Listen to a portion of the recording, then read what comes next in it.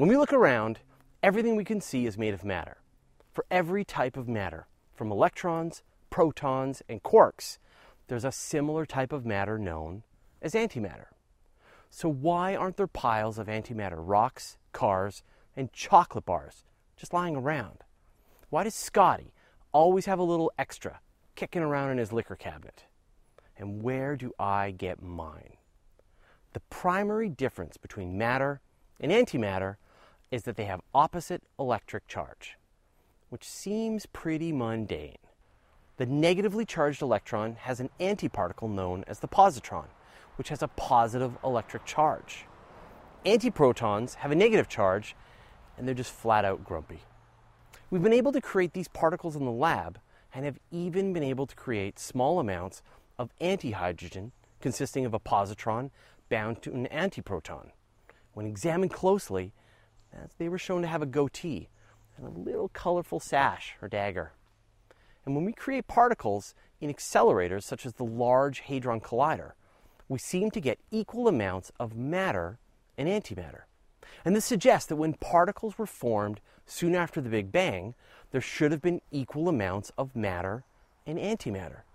But the universe we observe is only made of matter. And here's the best part.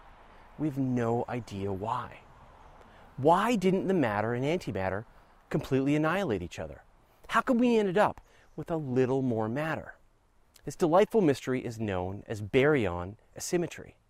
We do have a few ideas, and by we I mean some giant brain crackerjacks have come up with a few plausible options. The most popular is that somehow antimatter behaves a little differently than matter. And this could cause an imbalance between matter and antimatter.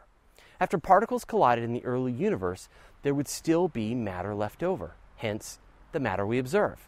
Another idea is that the observable universe just happens to be in a region dominated by matter. Other parts of the multiverse could have observable universes dominated by antimatter. Baryon asymmetry is one of the big mysteries of modern cosmology. There's an even crazier idea. Antimatter might have anti-gravity. In other words, an atom of antihydrogen would fall up instead of down. And if that's the case, then matter and antimatter would repel each other. And you might have matter universes and antimatter universes that are forever separate. There have been some initial experiments to test this idea, but so far, there have been no conclusive results. So where's all our antimatter? And how do we track it down? I'd sure love to bring some home and show my friends. So what do you think? Tell us in the comments below. You're listening to the audio edition of Universe Today. You can send us an email at info@universetoday.com, follow us on Twitter, Google+, or Facebook. And you can see the video version of everything on our YouTube channel.